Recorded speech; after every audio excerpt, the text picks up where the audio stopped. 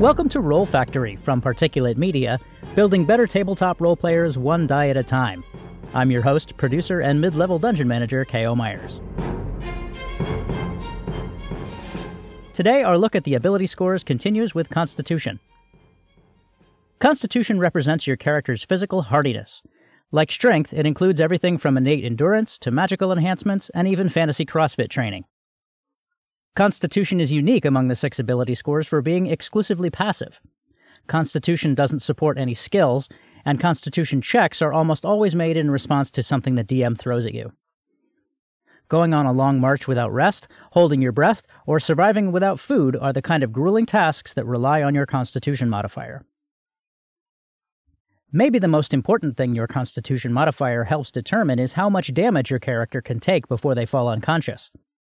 Your capacity to sustain injury is determined by your hit points. Your Constitution modifier affects how many hit points you gain when you level up, and how many you get back during a short rest. And here to help us illustrate what a Constitution check looks like in game is one of my newest players and a good friend of mine, Kristen Liu. Kristen, thank you for being here to help us demonstrate a Constitution check. Hello, thanks for having me today. You have brought a character with you who is, if I'm not mistaken, your first ever D&D character, right? Yes, that is correct. Can you tell us a little bit about her? Sure. My character's name is Maricrisium, which means Sea of Crises, and we call her Mari for short. She is a high elf and a level 2 sorcerer. She is a sage. She was born and raised in a library whose name I can never quite remember. And she was not actually born into a family of sorcerers. She's a storm sorcerer, and she got her powers from a book called the Fabrica Arcanum, which was something that she discovered when she was very young, discovered in sort of the library and began translating, and it gave her her powers, and her parents hid the book from her because they didn't really want her to know about it or sort of go down the road of developing her powers. And so it has been really fun to sort of, pick different spells that sort of align with storm sorcery and sort of figure out what this journey looks like. She's now part of a band of, adventurers who help out Candlekeep Library.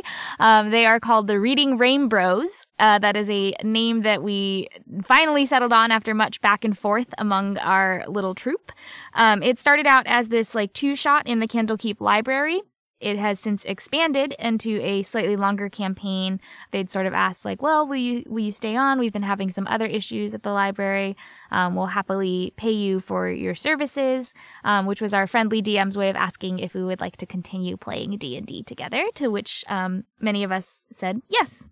For the DMs out there, I ran the Mazfroth's Mighty Digressions from the Candlekeep Mysteries book that was released in 2021, and then in order to extend the campaign, I've just made the decision to stitch together all of those individual adventures into an overarching thing where the group is essentially a special operations unit for the library. So I'm having a blast with it. And we did something when we were creating the character that I like to do a lot with new players.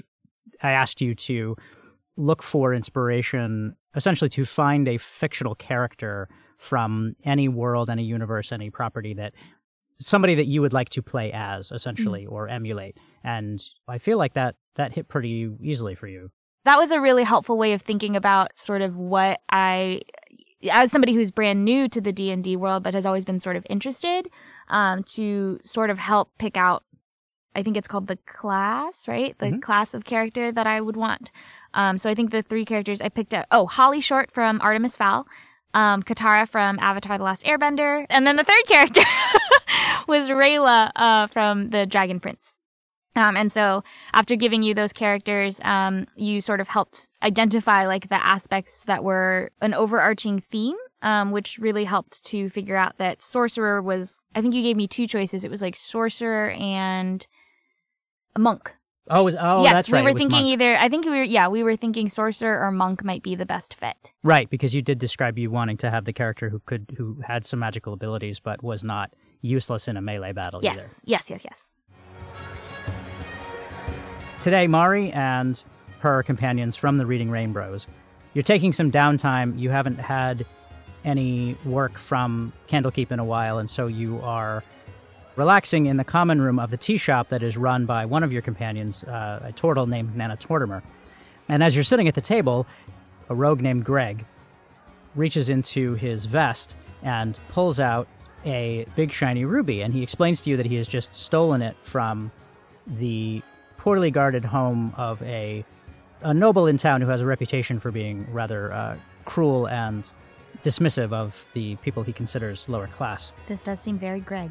It does. And as he is talking to you about this, the door bursts open and 3 members of the City Watch come tromping into the common room. And Greg, in a moment of what seems to you like calculated panic, drops the gem into your steaming hot mug of tea and begins to feign nonchalance as he sips his own tea and avoids making eye contact with the guards who have come into the room. They peer around the room suspiciously and then appear to spot your table and begin to walk with a purpose in your direction. You have a very hot mug of strong tea in front of you.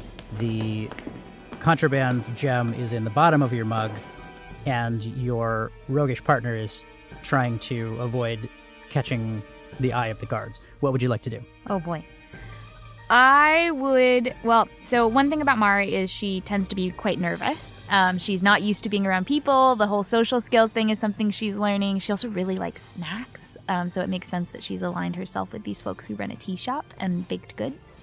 So I think what she's going to do is try and just chug the whole cup of tea, and including the ruby, and hope for the best. Excellent. Okay, so in order, I think, to see if Mari can drink the entire mug in one go and swallow this rather large pill, I'm going to have you roll a Constitution check to see how that goes. So you're gonna roll a d20, and then you're going to add your Constitution modifier. Okay, and my Constitution modifier is +2.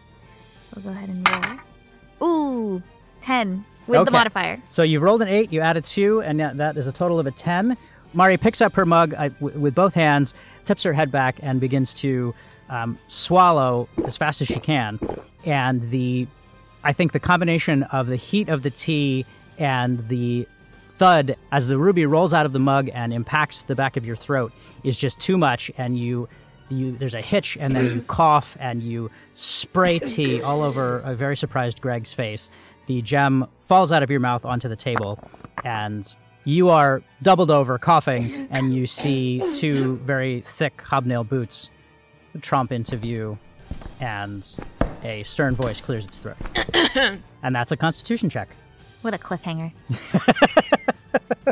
Thank you very much for being here. Yeah, thanks for having me.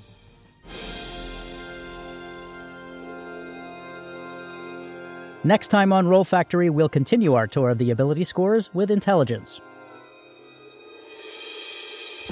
Thank you for joining this session of Roll Factory. For our past adventures or to join the campaign, search and subscribe to Roll Factory wherever you get podcasts. If you enjoyed this episode, please help us grow our audience. Tell a friend, rate and review us on Apple Podcasts, or tag the show in a post. We're on social at RPG Roll Factory, and our website is rpgrollfactory.com. Send your questions, concerns, corrections, disputations, guest suggestions, and weird flexes by email to rollfactory@particulatemedia.com. The music in this episode is by Arcane Anthems. Roll Factory is written, produced, and edited by me. For Roll Factory and Particulate Media, I'm K.O. Myers.